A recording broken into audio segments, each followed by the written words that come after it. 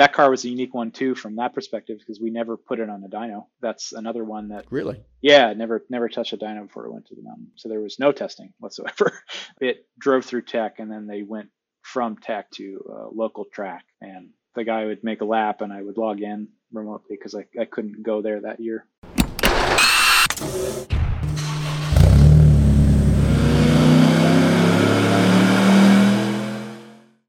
On this episode of Tuned In, we've got Sander Marques joining us from Obsidian Motorsport Group in the US.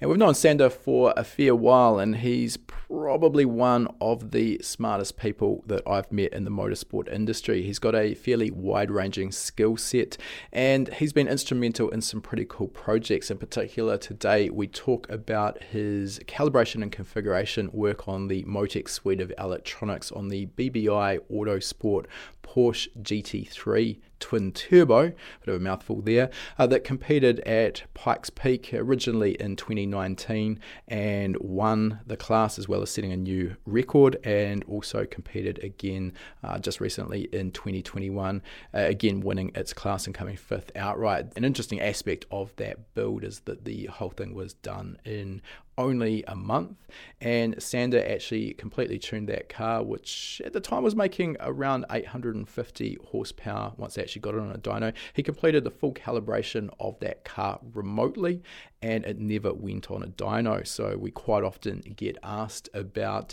the process of road tuning, whether that is viable, whether we can actually get good results. And a class win and a lap record, a record up Pikes Peak, it goes to show that yes, absolutely 100% it can be done.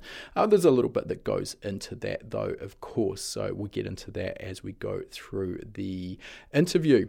Before we get into that, and just touching on that aspect of road tuning as well, if you are interested in learning how to road tune, there are some limitations, of course, around that. But if you are interested in learning, we do include segments on road tuning in both of our practical tuning courses. That includes our practical standalone tuning course, which is perfect for anyone who wants to learn how to tune an aftermarket standalone ECU, irrespective of what brand of ECU that is or what engine you want to tune. And we also cover road tuning as well in our practical reflash tuning course, which is perfect for those of you, of course, who want to learn how to reflash a factory fitted ECU.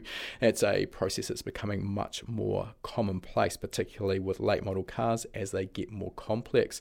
So we'll go through the process in that course of the tuning on a dyno. Of course, we have our own dyno, and that's how a lot of people will be doing their tuning.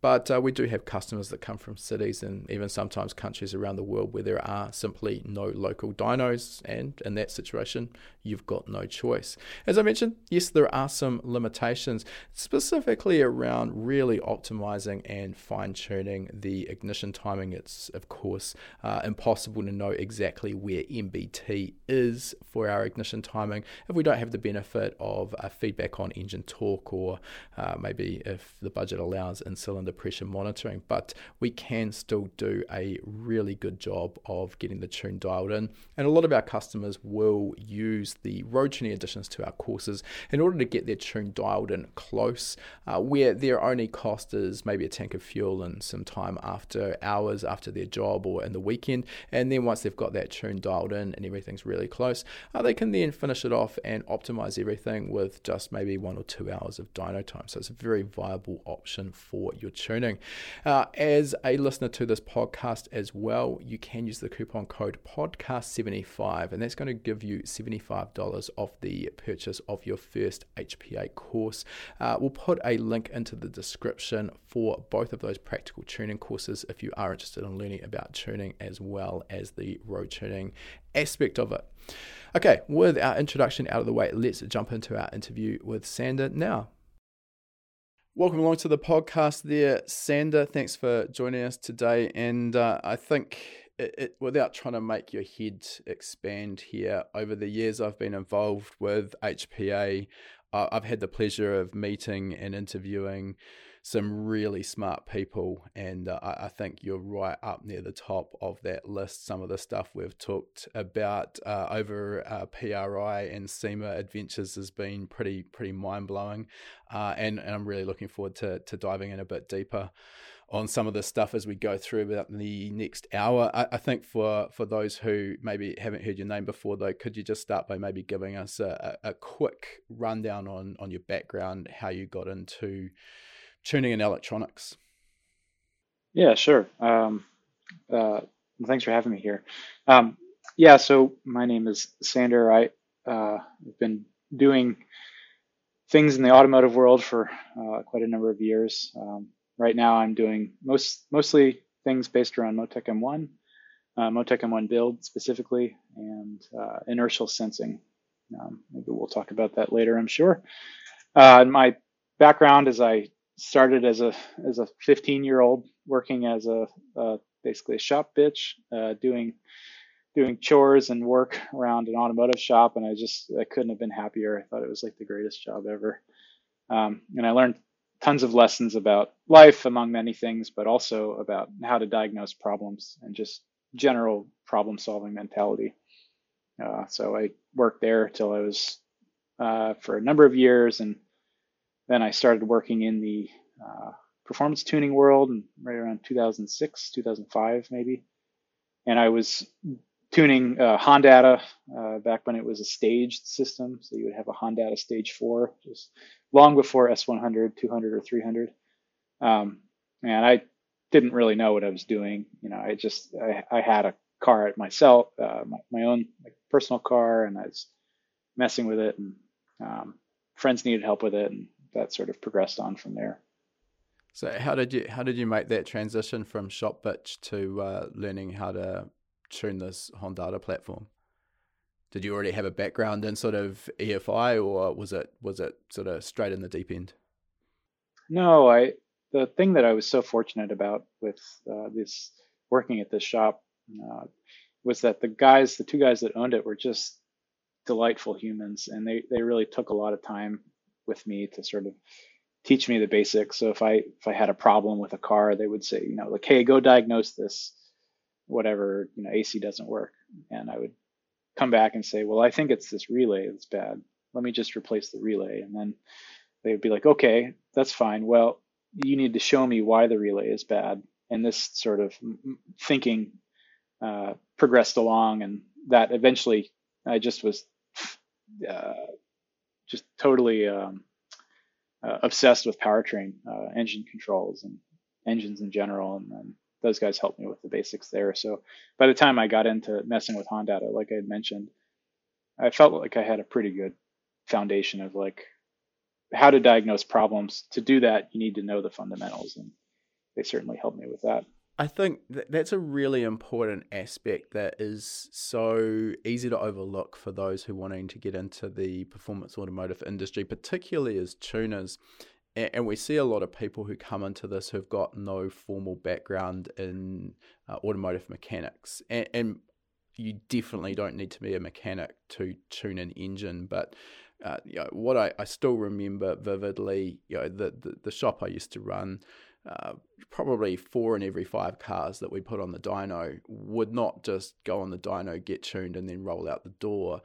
There would inevitably be some level of problem, and at some point it can be really, if you don't have that mechanical experience, it can be really tempting to just sit there in the comfort of the driver's seat, punching buttons on a laptop keyboard and going nowhere. But at some point you've got to actually diagnose the root cause. So that background understanding of the mechanical system, how the engine works, how the fuel system works, that's so key to being able to kind of go down a sensible path and a sensible approach to actually efficiently fault finding and fixing those issues. And that skill, I do sadly believe, is being lost a bit these days.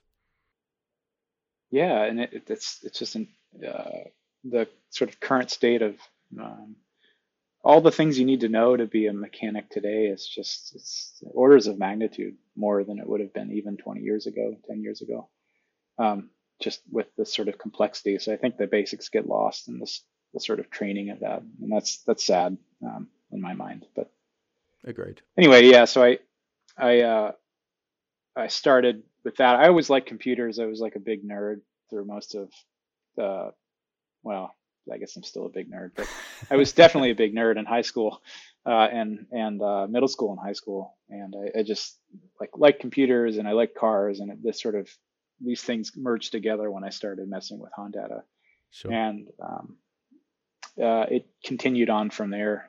And I just sort of, whatever it would be, almost 20 years later now, I'm here surrounded by robots and computers and cars. So it's a good place to be. So what was the jump from Honda to your own business, and also the move towards Motec? I mean, those are poles apart. So can you sort of fill in the blanks there for us quickly? Yes, quickly is hard, but I'll do my Okay. best. Yeah, so going from when I started messing with my own car, I, I had mentioned that I had lots of friends that had Honda stuff. This was like street racing was really big, especially near where I am in Baltimore, and they were. It was just you were the guy to know if you knew like how EFI worked and you knew how Honda worked. And I had tuned lots of cars, and I realized I could charge money for it and still keep a normal job because I was doing this at night. Yeah, so then I started the frequency of tunes that I was doing was going up, but the quality was, I wouldn't say going down, but it was just stagnating. Like uh, it was just so much, and uh, I wanted to differentiate and get out of that. So in 2008, I took a class. Oh, this may be bad. This is from one of your competitors. uh, Go ahead, there was shoot an the way. in-person class by another school that was doing tuning at the time, and the class was actually it was a Motec V3 class that Right. was designed by Shane and Paul Yaw, I think. Actually, maybe Shane did Yep. most of it. I don't know, but the the the thing that just really it it it, it lit this like insatiable sort of desire within me to learn everything about Motec was the M800, Yep. because the axis on axis, uh, the sort of the possibilities of this like are exponential, right? When they made that change to their version 3 firmware, it was really a game changer. And I mean, even to this day, I know a lot of people who are still using the M800 over the M1 because arguably, or even not arguably, outside of build, the flexibility to you could do almost anything you could come up with a bit of thought and how you're going to manipulate the different axes for these tables, which unfortunately, at least in the production firmware for M1, a little bit of that I think has been lost. I would say more than a little bit. I mean, it's you're very with GP packages. They're great. Motec's done a phenomenal job of like getting it roughly there, but the creativity spark is certainly gone in a production package. They want you to do that in build, which we Sure. can talk about later. But um, yeah, so anyway, I had taken that class, and I think it was 2 days, and I was in California. I don't remember, Southern California, and I remember leaving there and just being like, I want nothing more in my life than to be able to sell and represent Motec products. So I was just so drinking the Kool-Aid at that point. And I couldn't at the time, like I didn't have the clientele that could kind of fork the money over for an unlocked M800 with all options and stuff. And so it was a hard Does come at a sell, but price point. yeah, for sure. And it was, I sort of didn't let that deter me. I was like trying to save up money to buy an M800 so I could just have one on my desk and poke at it, because I just thought that was super cool to do that. And eventually I found one local Porsche guy that was willing to. Well, sorry, let me back up. I attended a number of dealer training seminars that which was a requirement, maybe still is at Motec USA, to be able to become a dealer. You need to go through this whole week of training, which is ECU PDM, Yeah. I2, um, maybe even I think build was a requirement at the time. But and the last thing you needed was to be able to sell one unit before you could be a dealer at retail. And I found a friend that was willing to buy an M84 for his Porsche because it was the cheapest one that I could Yeah. sell and get and become a dealer. So I was I was like very thankful for him to be able to write the check to like basically allow me to become a dealer. And the guys at Motec USA, specifically Dave Gibson, were just awesome to deal with. I think that training, I just want to talk to that for a moment there, because I think that is really important. And I mean, obviously the Motec product is at a higher price point, so there's some abilities around there that probably don't come at the more sort of entry level ECU range. But a problem I constantly see, because I used to end up retuning a lot of cars that had been set up poorly, is the ECU manufacturers often look at the bottom line first and think, well, the more dealers we've got out there, the more units we're going to sell, so happy days. And of course, the problem is that we get a lot of tuners out there who unfortunately don't really understand the basics of tuning, do a horrible job, don't understand the product, don't set it up properly. At the end of the day, it's the customer that's going to have to live with that. And particularly to the customer, if the car starts horribly when it's cold, doesn't idle properly, has poor drivability, quite often the end result of that is they end up blaming the ECU, and the ECU manufacturer gets a bad rap. So I think it's good that Motec actually go above and beyond with that training strategy. So I mean, I'm sure there's still Motec dealers out there who maybe aren't working at the highest level, but it kind of at least brings in this sort of minimum viable level that they need to be at to do a good job with the product. Yeah, I totally 100% agree. And I really can't speak enough to the time that I had gotten involved with Motec as a dealer. I think was early 2010, maybe 2011. Maybe 2012. I can't remember. It's all kind of blurring together. But anyway, the week of training, it was expensive, and becoming a dealer cost a lot of time and money. But I repeated the same week the following year because I continued to get more out of it. Even hearing the same material, like if you think of a question during the first year, you take it and you're like, oh, I wonder why that is that way. And then you go back again. Like I just can't speak enough to the importance of understanding the low level sort of functionality and how things are working and why things are doing what they're doing. It's just absolutely incomprehensibly important. And that kind of, at that point when I had become a dealer, I used these my first sort of electronic product that I ever made and wanted to sell was using GymStim Megasport simulators, and I had built wiring harnesses to adapt them to different popular ECUs. So and my only goal with those was to save enough money, like to make enough money to buy a Sim 3. So it was sort of a Motec simulator, I should say, specifically the Sim 3.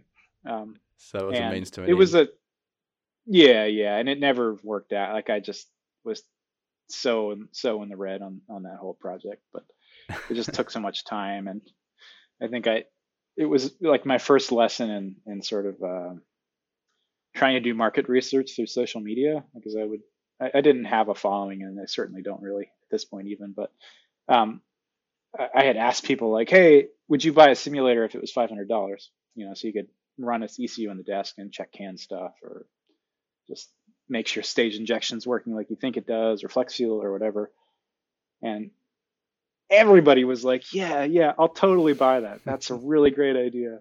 And then as soon as I made like a bunch of them, and I had to hand assemble these, like I'd buy these GymStim kits from Megasquirt, and I would set them up such that they would work with normal type ignition drivers, not like a dumb coil, as it were. Yeah. And made it so you could plug it into the thing and like flip a switch on, and you could get a crank signal, and it was really easy. And I was like kind of proud of it. And it just, man, I still have them sitting back there, and like, I'll get a note every once in a while from somebody that's like, yeah, are you still selling these? And I'm like, no, go away. Don't go away. I don't ever want to sell these again. Sometimes you've got to go through a failed project and realize maybe what the market wants. Maybe those people are sort of said initially $500. Yep, I'll take one. And then, Mm-hmm. yeah, when you actually put it in front of them, oh no, not now. No, I don't have Yeah, $500. Sorry. I'll let you know. Yeah. Yeah. I'll be back to you next year. So let's talk about the transition from the 100 series ECUs from Motec to M1, which is definitely not a new platform now. It's pretty grown up and established. What's your sort of take on that? What did that offer over the M800 for you? And do you see that was a step up? We'll get into M1 build in a moment. Yeah. I mean, for sure, even just stepping aside from build or all the flexibility that provides you, it's for sure a step up just from the simple fact that, like, if you enter all the base parameters right on a car with M1 that's wired properly, like in a perfect world, you can put one number in the VE table and it'll pretty much run okay. Like if you put 80, 85, or 100 in the VE table, it should start up and run and idle. May not be perfect, but it'll get you close. Doing that in M800 is not. It takes more Motec specific knowledge with crips and sort of setting up the trigger patterns correctly. Whereas M1, you have the sort of endless number of drop-down menus for pre-configured stuff to make that more easy. So you're basically choosing a trigger pattern specific to the engine you're working on, and kind of the hard work of it. At least you've mentioned crip, which for non-Motec users probably they won't understand, but basically that's in the older Motec ECUs, how we align the timing or set the base timing so that the trigger event, the spark event I should say, was actually occurring at the right point. What the laptop said is what you'd see on the timing light, whereas at least with a lot of the fixed trigger patterns on these engines now, as you say, that's just done from a drop-down menu, and we're basically good to go. Yeah, more or less. I mean, there's still a timing offset number that's sort of similar to crip in M1, as you know, but they'll usually give you like a guideline, like, yeah, it should be 40 degrees or whatever. But the point being less about ignition timing settings or offset settings. Is just that it's M1 is much easier than M800, and using a VE model as opposed to a pulse width model, like, you sort of get a lot of free stuff with that. Let's actually talk about that, because we do quite often get asked, VE models now are pretty common on most mainstream aftermarket ECUs. Everyone's sort of switched to that. I don't know. I think a lot of people at the time that was starting to come around thought that was just sort of a marketing ploy or a new buzzword. But it's not. So give us your take on injection pulse width or injection time-based fuel models versus volumetric efficiency fuel models. Where are the advantages? And maybe even at a higher level, could you sort of break down what a VE model actually is? Yeah, sure. So, I mean, to start, a volumetric efficiency model is trying to model air passing through a motor, where pulse width is just really just a number that you apply to an injector. So it's like a lookup table only. There are still examples of ECUs that are current today that use pulse width lookup tables. Yep. Life and Cyvex specifically are ones that still do. Yep, absolutely. But the volumetric efficiency type ECUs, what falls out of that is this stuff that's relevant for modern sort of highly electronic sports cars, which is torque. So it's sort of trying to estimate engine parameters is a much simpler thing than trying to do all the math from injector pulse width. There's certainly you could obviously do all of the same stuff that a VE ECU does with a pulse width ECU. It's just the VE ECU is doing more work for you. It's doing more of the math for you. I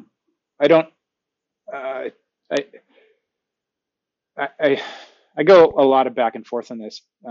From a high level, I think VE ECUs are nice because it makes roughing a map in to get a car running in the ballpark much easier in my mind if you have correct injector data. Like you said, if you've got the correct injector data, you could literally put a number of 60 or 80% across the whole VE table. It won't be right, but it's going to let the engine get up and running. Whereas if you're looking at an injection time-based ECU, well, 2 milliseconds on a 500cc injector versus 2 millisecond pulse width on Right. a 1000cc injector. Obviously, we're completely, quantum leaps different in the amount of fuel being delivered. So understanding the injector size versus the injector pulse width that's being delivered, or in some SUs, they go a step further. It's not directly a millisecond number in the fuel table. We're actually looking at a percentage of a master injector pulse width, which adds another Right. layer of complexity. And understanding that, and then also comes down to the relationship between your master injector pulse width, that's going to affect the resolution you end up with in the table as well, which I see a lot of tuners get wrong. So, they might end up with a fuel table that the maximum value is sitting at 40%, which doesn't give us a lot of resolution. Each change we make in that table has a coarser effect on the air fuel ratio. Yeah, totally agree in all aspects there. Another easy advantage is that you can look at a dyno chart and then assume where peak torque is and sort of call that 120, and just that'll probably be fine to taper off from there if that's what the torque curve does.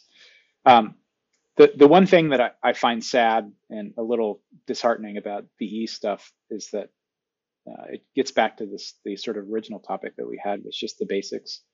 You don't have to have a grasp for that. Like if you choose the correct injector data and you choose the right displacement of the motor and you've got cylinder count right and all the fuel properties and stuff done correctly, you don't really need to know why. With an injector pulse width ECU, you also don't need to know why, but it sort of exposes. I don't know. Maybe it's because I have old Excel spreadsheets that I could create, like VE models from like a big injector pulse width chart. Yeah. But I don't know. I'm sort of fall under that like old curmudgeon tuner guy when it comes to that. Like I think it's important to know how and why it's working. So it's hard. I've got lots of feelings about that. Yeah. All right, so let's just go back to another aspect you mentioned there. There's two parts here. You said if you've got a torque curve up on a dyno screen, you can sort of look at peak torque and where that's occurring and call that 120% VE and then taper off. And I mean, again, not going to be perfect, but probably there or thereabouts at least.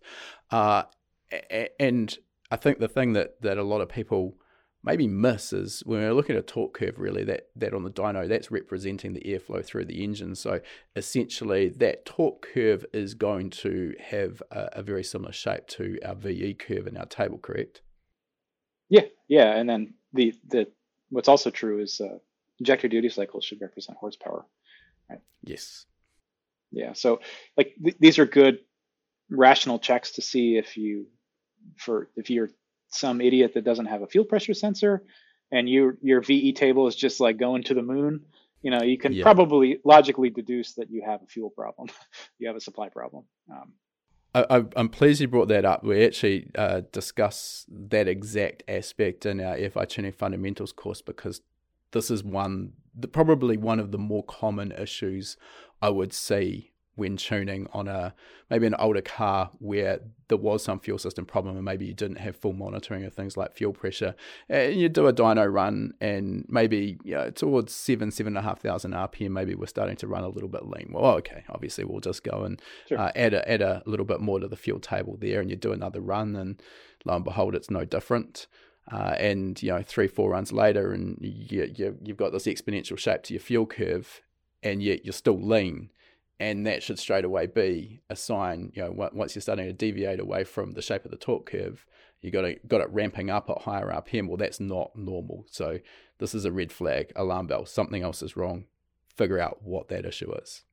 Yeah, a sign that it's good to go and you've done your job. Sorry, that's sarcasm. I get it. Yeah. So you mentioned that one of the advantages with the VE fuel model is that jump from volumetric efficiency to engine torque, which is so important for some of these late model engine management systems, becomes simpler. There's less of a jump. How do we get from VE to torque? Yeah, so it's what falls out of airflow. Knowing airflow is really the big sort of result of a volumetric efficiency-based ECU. There are a lot of things that factor into estimating torque correctly, and that has to do with frictional losses and sort of accurate data going into this input. But you can basically, it's an equation away from airflow passing through the motor, so mass flow through the motor, I should say. And once you've got that torque, then that allows a lot of other things to be done around torque requests, particularly when we're dealing with maybe some of the dual clutch transmissions, or where there's that interaction between the transmission control and the ECU. Yeah, the GTR is a good example. The Motec plug and play for the GTR is quite good. I don't do really any of those cars, the Huracan or the GTR specifically, but the package that they've written for that, I know that they've gone through extensive lengths to try to make sure that the torque request value being sent to the TCM is accurate, so that the car doesn't drive like shit, or shift badly or whatever. Yeah. All right. So just coming back to M1 build, and that's sort of one of the key advantages for those who are a little bit more sophisticated, let's call it nerdy. But could you, again, for those who maybe have never heard M1 build, never heard that term, can you give us a sort of 30,000 foot overview of what M1 build is, what that sort of ecosphere actually involves? Sure. Yeah, for me, it's the same. It sparked the same sort of love and passion for Motec products that the original V3 M800 did, in that it allows you to not complain to Motec about features that they don't have. It allows you it yourself. Yeah, exactly. So it allows you to take something like, I'll make an example here. If the lambda control for M1 is not my favorite of the features in that ECU, and instead of like writing up some long-winded, pointless post on social media about how Motec sucks and the M1 lambda control is terrible, I can go fix it. And if I wanted to have a traditional PID loop, I can do that. And that's the power of that is just so immense. And it's that type of, they've done this magical thing with M1 build that allows relatively novice programmers and engine tuners, or the special combination of both, which I think I sort of fall into a little bit, to make the changes to the ECU that they want to make. And this is done in NASCAR. This is done in much higher levels of motorsport, where you can basically, in the case of NASCAR, McLaren or TAG will give you this box that's an ECU, and you can use their system monitor software, which is their like tuning interface, and you can make the engine run fine. But a lot of the top teams have their own, we'll call it firmware in this case, to run the motor as they would like. Sure. And so it gives them the sort of ability to do what they want with it. Yeah, exactly. And to circle back to your question, what is build? Build for me and build for everyone is really the ability to go add sensors, add functions, add very powerful CAN, receive, and transmit stuff to an ECU. But it doesn't have anything that'll get you into really deep shit. So you can't do for loops or while loops. So for people that are programming, these are sort of logic loops that you can get stuck in and crash the computer. So they've done it such that it's more like a ladder, what's referred to as a ladder logic controller. So it's really just a bunch of if-else statements and an automatic scheduler, so that you can't, it's really hard. It's possible, but it's really hard to program yourself into a really bad situation with build. It does that stuff very well. So in a nutshell, what we're doing with build is essentially treating the ECU as just an electronic black box, and that little black box will then do whatever we tell it to via the firmware that we generate and build. And we are seeing those ECUs used in completely non-automotive applications as well for industrial control, etc., because, again, it's just going to do whatever it's told to via its programming. That's exactly right. And one of the things I don't think the Motec engineers that have willed this product into existence get enough credit for is the simplicity and the flexibility, but not over complexity. They're basically walking a bit of a tightrope there, giving enough control without making it so complex that you need a PhD to be able to actually use the software. For sure. It's not bare metal programming. This is what the sort of industry term would be called. So you're not having to deal with sort of library linking or any of this memory management or scheduling or interrupts. That removes some power to M1 build. For instance, there's a particular function that I would like that to be in there that will never be in there because they sort of, it occupies this sort of middle level between M1 tune. The user interface would be this high level where you're changing numbers and making things sort of affecting the inputs into the computer. Build is this middle level where you can change the functions between the high level and the actual chips on the ECU. And then the low level is this stuff that only Motec has access to, which is the sort of base programming that gives you all this flexibility, but it comes with great risk to crash your computer or get into a bad scenario. So it's really a wonderful middle ground there. It sounds like they've probably got the right balance there, not that I come at this from a programmer's perspective, but I've played around with build and I've managed to make my own functions, which for all intents and purposes, and if a programmer, maybe someone like yourself, looked at it, you'd probably laugh at my code, but at the end of the day, I kind of got the job done. So, which actually sort of segues nicely into the next question, which, as I mentioned, I've had a little bit of experience with. But when we're talking about programming and writing code, like, this is a very different skill set from the mainstream engine tuner. Can a mainstream tuner who hasn't got that sort of college education in coding adapt and work in the build environment? Yeah. There's you don't need any kind of, and to be clear, I mean, just as a total side note, there's nothing that says that anybody needs any type of advanced degree to do anything. I think to do specific, and especially not in build. Build is, the language of build is like C, but C code, if you're writing it at a microcontroller level, is much more complex, even in a environment like an Arduino, like a small little microcontroller that you make LEDs turn on and off. Build is much simpler than that. The syntax takes a little bit of time to get used to, but you can do, like, I listened to your podcast, your talk with Shane, and what Shane had said is totally correct. If you want to copy and paste, if you want to add a third wastegate or something silly like that, you can copy the wastegate position bank 2 and make it bank 3, or just something like that. Literally copy and paste it.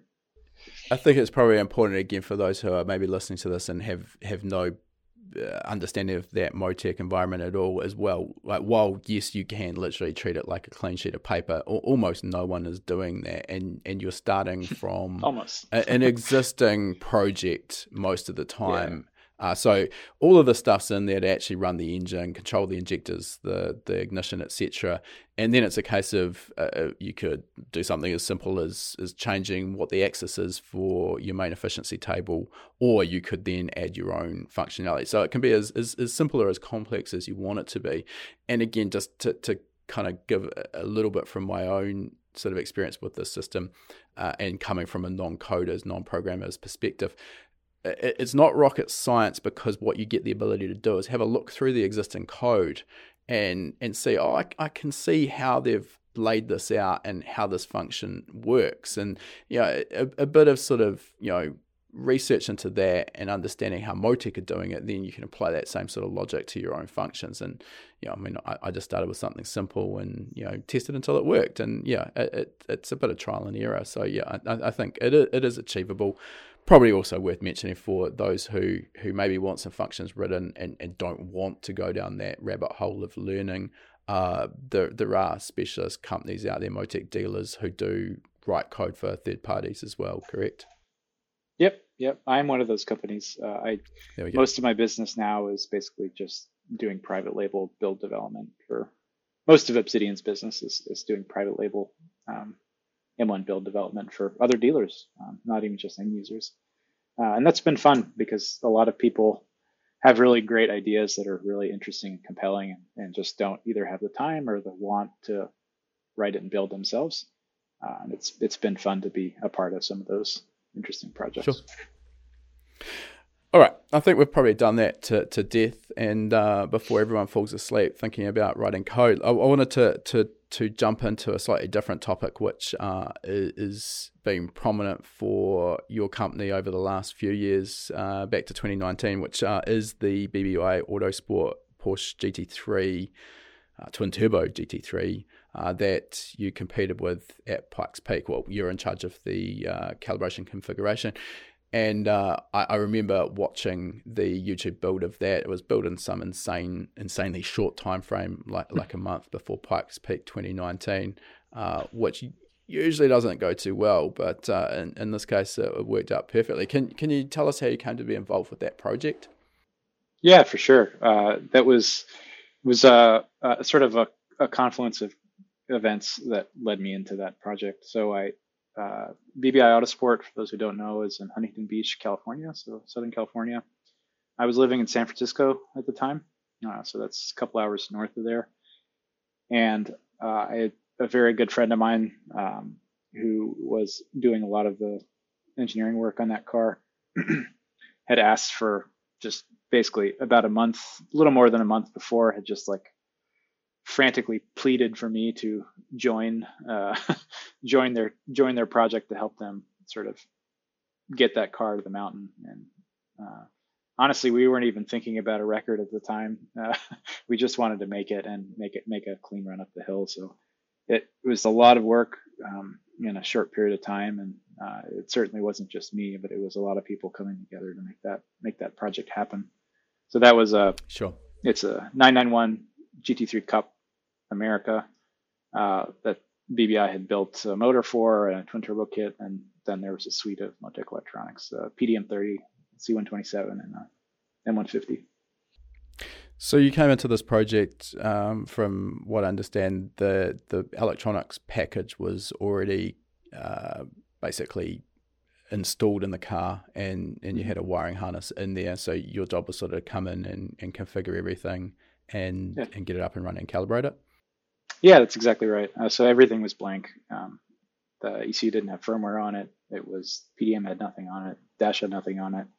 So it was just sort of to set it up such that they wanted to reach their goals and make the car run reliably. And it has every sensor you could ever want on it, except for individual cylinder lambda. But pretty much everything else you can imagine was on there. Okay. Are you running custom firmware on that particular car? Yeah, so that has a development license on the car. So yes, as a result, it's custom firmware that I had written. And I had worked with BBI and also Mitch and John from M Engineering to sort of make a good plan to what's needed to make that car reliable. And I had basically just sat there and worked away at it to make sure that we would have no issues with turbo speed at altitude, and make sure the car ran well from the base to the mountain, or the base to the summit, which is quite an altitude split. Sure. And yeah, that car was a unique one too from that perspective, because we never put it on a dyno. That's another one that, never touched a dyno before it went to the mountain. So there was no testing whatsoever. It drove through tech, and then they went from tech in 2019 to a local track, and the guy would make a lap and I would log in remotely because I couldn't go there that year. and we were just basically touching the map up one lap at a time, and it sort of all eventually came together. Is this where it comes back to, because it's VE based, you had that sort of Exactly. leg up and could get to the track? But what are you then basing? Obviously, you've got feedback on lambda, so you know where your air fuel ratio is and where it's rich or lean. I'm assuming you're probably also relying with a pretty untuned map like that on closed loop lambda to correct any errors that are there. That part's easy, but when you've got a complex engine with variable cam control, I assume it's still got variable cam control, and you've also got ignition timing to deal with. So, how are you optimizing those aspects? I don't know if I'm speaking out of turn on the cam control aspect. Oh no, you're quite right. So that engine is more closely based to I think it's a 997 turbo engine. So the chassis is a Okay. 991 cup, but the engine is a 997 turbo. So it only has Right. single intake cam, so it's not intake and exhaust. And the intake cam profiles, again, because of the time frame, we we if you've tuned enough cars with a variable inlet cam, you can sort of assume what the cam advance profile is going to need to look like, where you advance the intake cam near peak torque and then taper it off as engine speed increases. Um, Yep. so that's not terribly difficult. The closed loop stuff needed a little touching. So like the low level closed loop control of the cam was close with some sort of settings I had from another turbo car I had done in years past. And with respect to the ignition timing map, also a valid question. There's no sensible way to validate that remotely. We don't have torque sensors. We don't have any of these like Yeah. good ways to do that. So this is where a lot of the sort of input and experience with water cooled turbo cars that Mitch and John from M Engineering were able to sort of help point me in the right direction in terms of like what's a safe number for this boost level, and then we can bring it down from there and watch NOx sensors and so much. But the objective there again was to be very safe. We were not that car was not on the edge whatsoever. We were just happy to make it up. In terms of power levels, I think it's quoted at the moment this year. I saw some numbers bandied around the 1100 horsepower mark, which is obviously not messing around there. And in terms of Pikes Peak as well, you've already mentioned turbo speed. So the boost control, particularly at Pikes Peak, is quite critical. I want to sort of get a sense of like, what are you doing there? You talked about some custom firmware for safety strategies. What were you running on this, and sort of give us a bit of an overview of the custom stuff that you're doing in there to get these results? Yeah, so there's a number of little custom things that aren't particularly interesting. One of which is CAN integration for the Megaline stuff that's stock in that car. So Megaline is a company that makes pneumatic gear shift electronics, and it's nice to use their products because their valve bodies CAN outputs, the compressor has CAN outputs, so we can log all of that data to make sure the compressor is not overrunning. So there were safeties in there for that. You'd spot if there's a leak, basically because there's a percentage ratio of how often the compressor runs versus not running. And if the runtime is higher than the not runtime, you'll get this sort of creep scenario where the pump can overheat and then it would shut off. So it's an easy way to detect leaks. So that's one thing. With respect to turbo speed, I implemented a turbo speed control, boost control. So it's basically targeting turbo speed, not manifold pressure. Because the turbos we were using were G30 900 Garrett's. And we basically just wanted to set it up such that at the base of the mountain around 9,000 feet, we would be able to target maximum. I mean, just basically at the end, if you know what a compressor map, the top the top right of the compressor map, we were basically just trying to keep it there from the base to the top, and as a result, that winds up you're pulling boost out of it, as a result as it goes up, so that they don't overspeed. And we were able to keep the turbo speed the same at the bottom as it was at the top. And that was really the main objective. So we don't shit parts out of the side of it or anything. Yeah. Or Yeah, I think that's easy to overlook is, when you've got massive changes in barometric air pressure at the likes of Pikes Peak, people look at a turbocharger and, well, it's obviously the boost pressure is the important part, but it's really, as far as the compressor is concerned, it's the pressure ratio, which is the ratio between the inlet pressure, typically somewhere pretty close to barometric, and the compressor outlet. And of course, as the inlet pressure drops, the barometric air pressure drops as we go up the mountain. If we're maintaining the same manifold pressure, that pressure ratio is constantly climbing. And in order to achieve that, if we're looking at the turbo speed, that is also constantly climbing. And then we get to a point where we overspeed the turbo, and often they fall apart. So obviously not the way to get a result. So again, we were, if you want to think of it, we were losing power as we were going up. So we're not targeting constant power. We're targeting constant speed, turbo speed at that. Yeah. It's a funny balance at Pikes Peak specifically, because there are such low speed turns that you can't. I wanted to put much larger turbos on it because it's less fun to pull power out of it as it goes up, and more fun to keep it the same. But that was not in the cards for this. And even with anti-lag at that, and those turbos, which are not particularly large for the displacement of the engine, it was still a little laggy, as it at really low RPM. So we didn't have bypass valves in the exhaust. So yeah. I noticed that with the car that I tuned, that we took to Pikes Peak, and here in Queenstown, essentially a bit over sea level.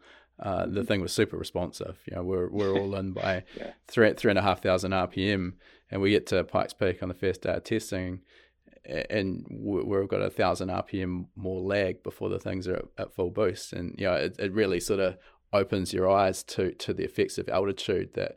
We just don't see those sort of altitude changes here in New Zealand, so I didn't have an understanding of what I was actually going to be facing. So choosing the turbo size so that you're not going to be overspeeding the turbo at 14,000 feet, but still getting response, particularly through that middle section, the switchbacks is pretty tricky. Yeah. You just mentioned anti-lag as well, so you were relying on an anti-lag strategy.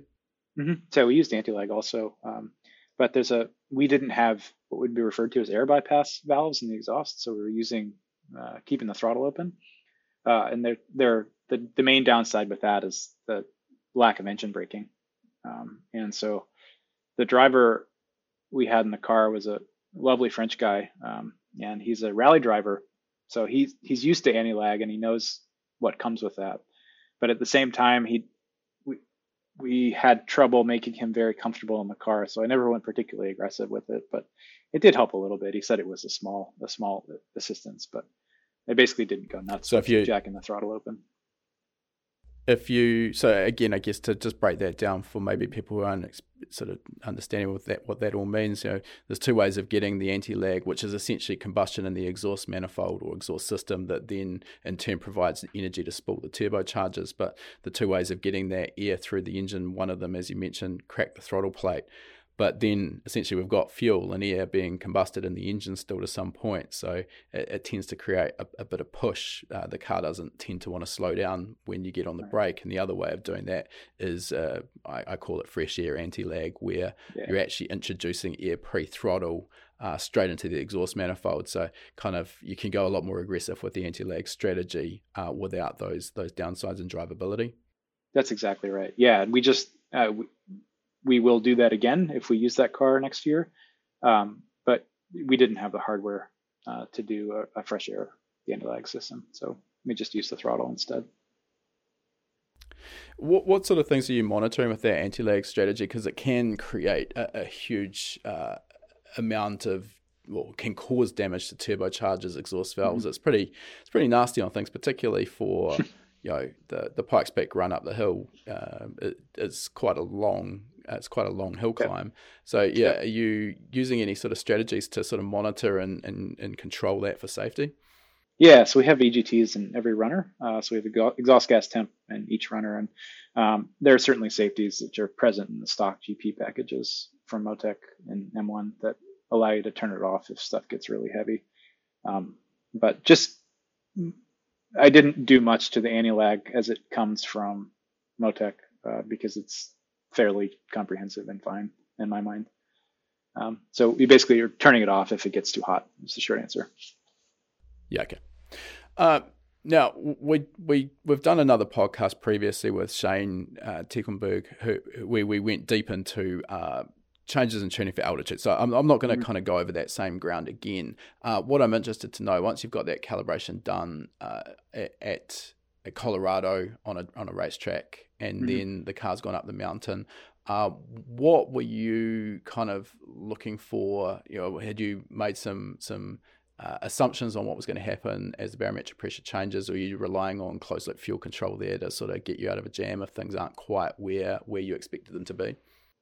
Yeah, so I have modified some of the Motec firmware to take into account barometric pressure, and to use that, and airbox pressure specifically, to use that as a bearer compensation, really similar to what Shane was doing. And I don't rely on the Motec Lambda control as much, because I don't, I should say, I don't rely on it as it sits in the stock GP packages. It's subject to some deficiencies in my mind. So the sort of max-min authority I give closed loop Lambda over the ECU, even with my code that's a traditional PID, is not more than 10%, because it doesn't. If you need more than that, then something is wrong with your math.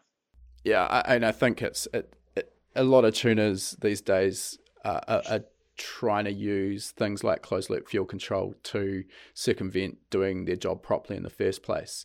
And I mean, it's definitely not there as a replacement for tuning the VE table properly.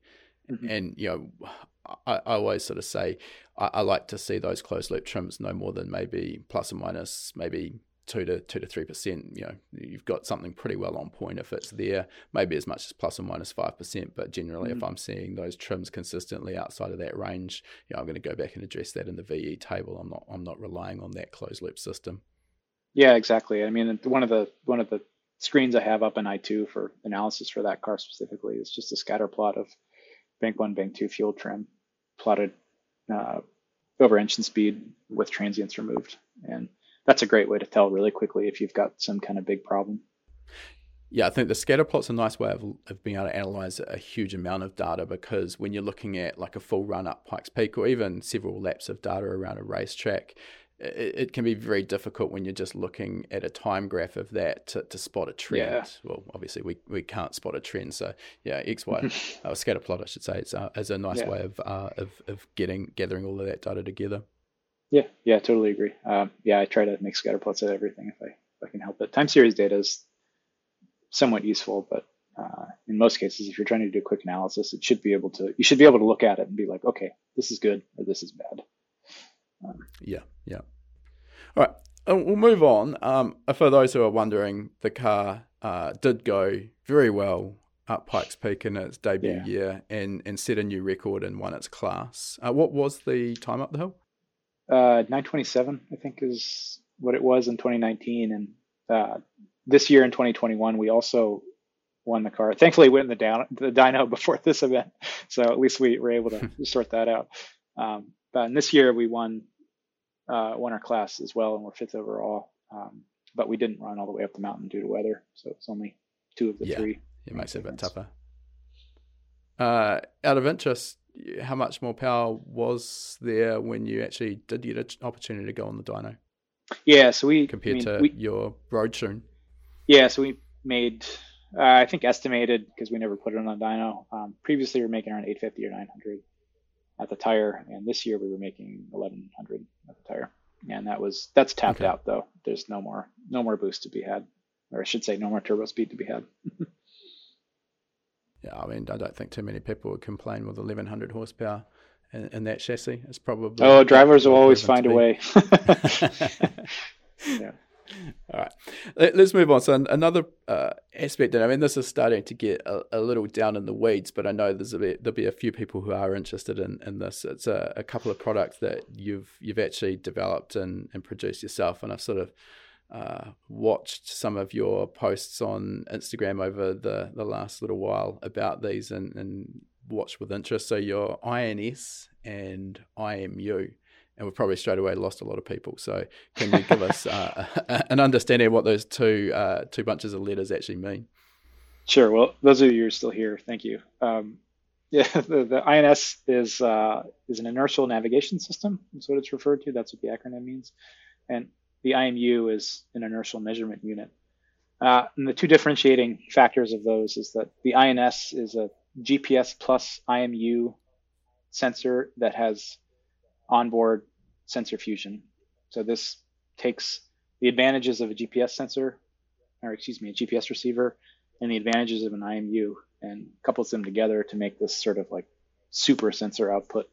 And the IMU, maybe we can talk about this more at length at some point, but the product that I'm calling the IMU is, there are other products on the market called an IMU that traditionally that means there is a three-axis accelerometer and a three-axis gyroscope.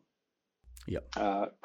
Producing raw data. So for instance, the race grade IMU is an example of that, where it was just three axes of acceleration, three axes of angular velocity. That's fine.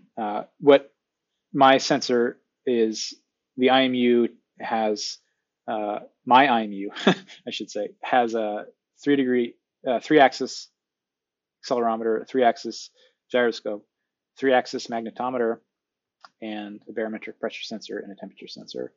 And it takes all of this information and fuses it together to provide, in addition to all of those things, roll, pitch, and yaw at high rate, at high update frequency.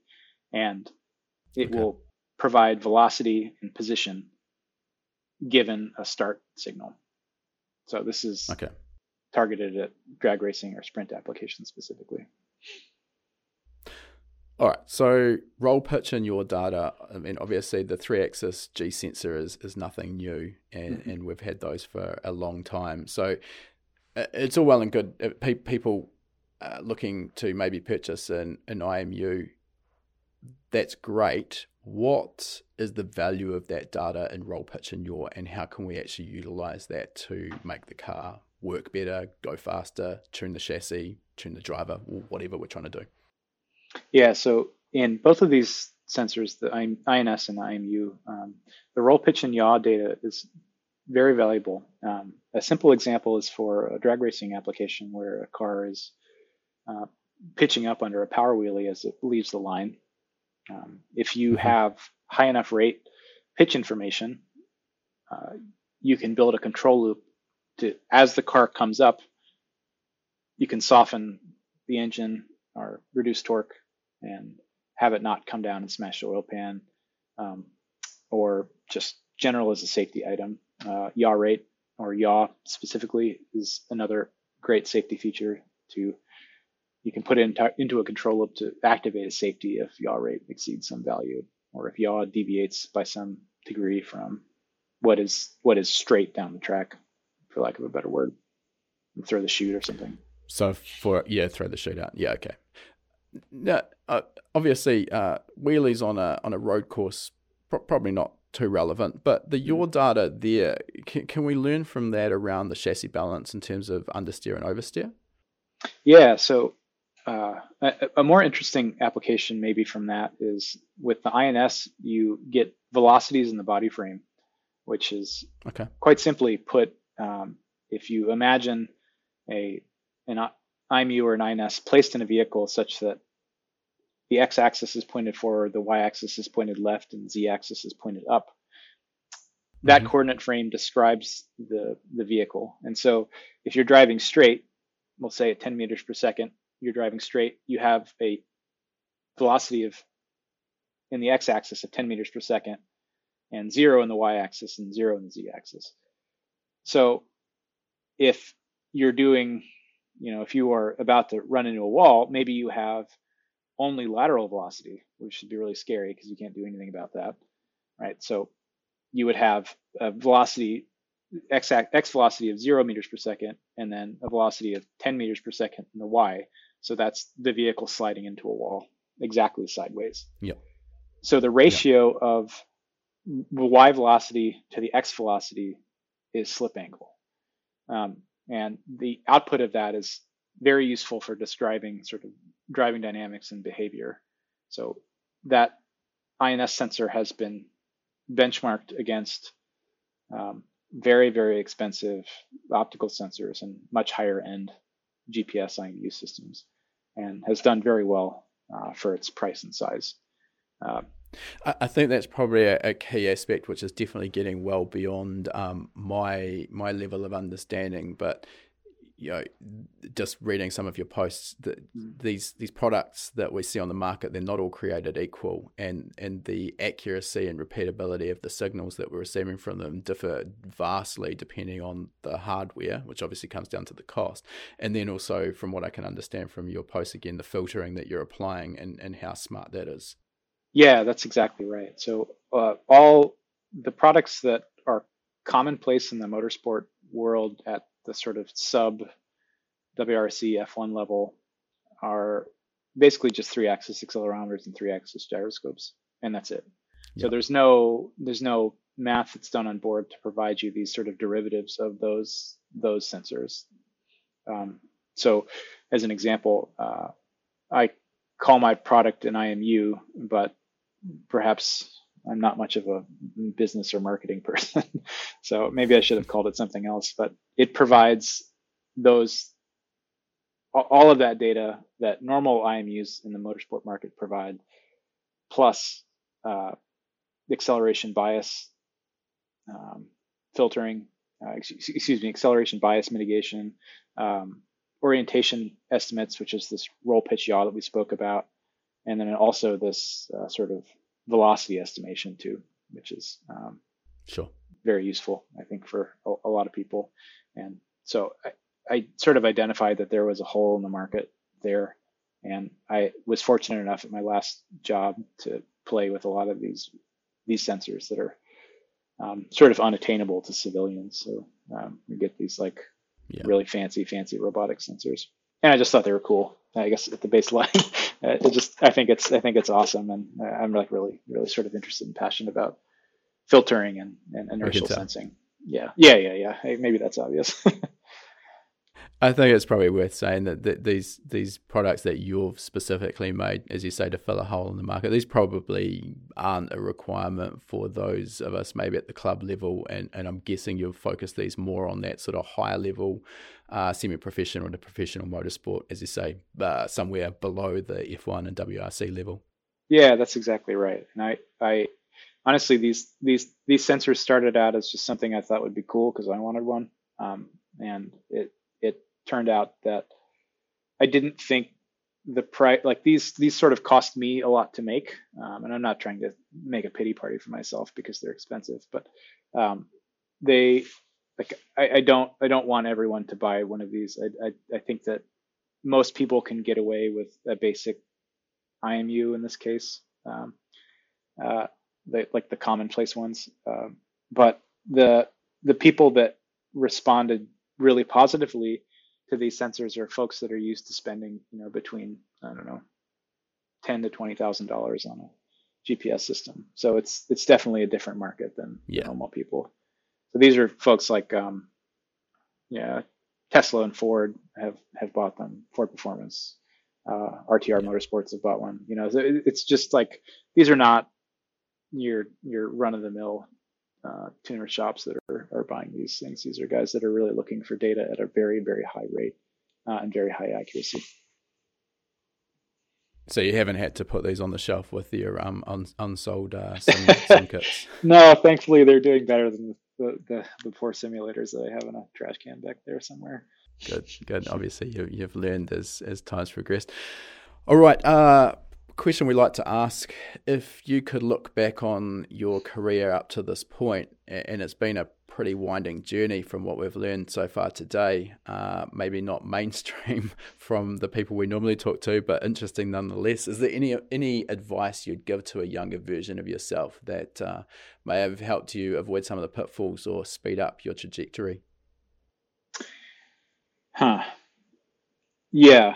I think the thing that I would tell my younger self is to just do it. Don't worry about trying to overthink things. I think a lot of the a lot of the struggles I had early on were just based on trying to sort of painfully plan about how I would go from buying an M800 that I couldn't afford at the time and, become a Motec dealer. And then I was going to do this many cars per month and it was just going to be great. And I had, I was going to build a shop and I had this whole list of things out that I was going to buy. And really it just got down to this like kind of analysis paralysis of just, nothing happened. And then I 100% agree. Yeah. It just so many people do get stuck in that analysis paralysis sort of no man's land. And I mean, obviously a plan and a general goal or direction is important, but at some point you do also have to just commit and start working towards it. And what I've always seen as well is you can have the best laid plans, and then you take that first step and everything changes, and it's about being flexible and being able to adapt to what you find as you start down that journey, I think. Yeah, totally agree. And just to not worry about, I mean, this sounds insensitive to say being in a place where I am now, but just don't worry about money. Money doesn't matter. Like don't worry about charging people. Like you have to charge people to make money. I understand that as a business, but it sometimes it's just, you just need to do it, and you'll learn more things. You'll learn more that you don't know, by doing it than just sort of planning for and then worrying about money and all this stuff. Like you gotta do what's right for you and your family, but at the same time, it's stuff always doesn't have to make like perfect financial sense. No, I 100% agree. And I think a lot of us in the automotive world probably got into it because of passion over money. And certainly if becoming very wealthy was your main driving goal, there's probably alternative career paths that might make a little bit more sense. But at the end of the day, we all have our different motivations for doing this. But I've always believed that if you're passionate about what you're doing, you're going to at least enjoy it. That's really important because you spend so much of your life working. And then if you're good at what you do and you do quality work and you keep your customer base happy, then the money in one shape or form will come as a result of that. Yep, totally agree. Yeah, the podcast you did with Scott was the ending of that was just perfect. Scott's such a cool dude. To hear him sort of lay it out like that was right on. It was really cool. Scott Cooner from M-Tron. Yeah. Just for those who haven't maybe listened to that episode, yeah, absolutely.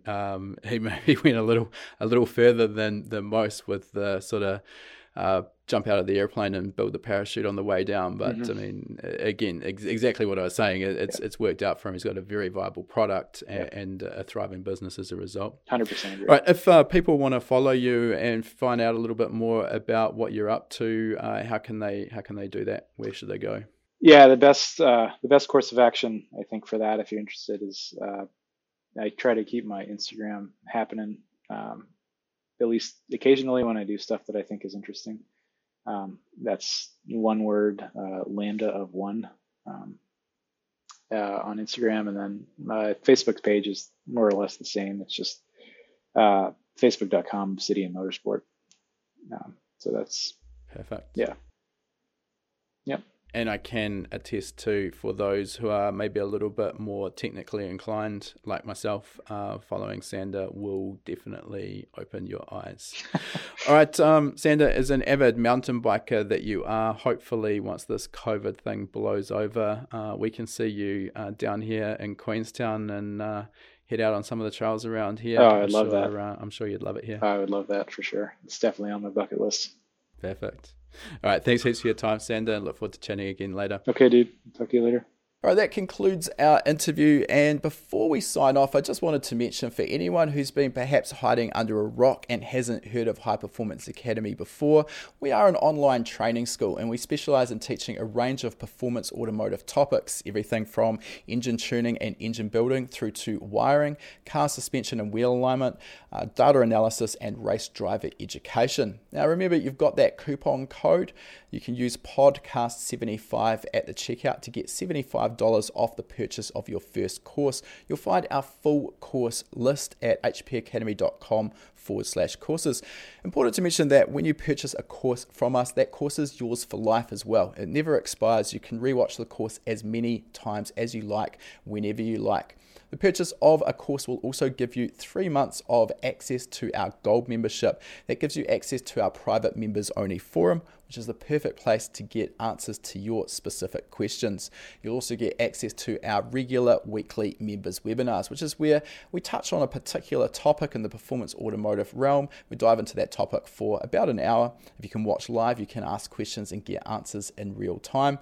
If the time zones don't work for you, that's fine too. You're going to get access as a Gold member to our previous webinar archive. We've got close to 300 hours of existing content in that archive. It is an absolute goldmine. So remember that coupon code podcast75. Check out our course list at hpacademy.com/courses.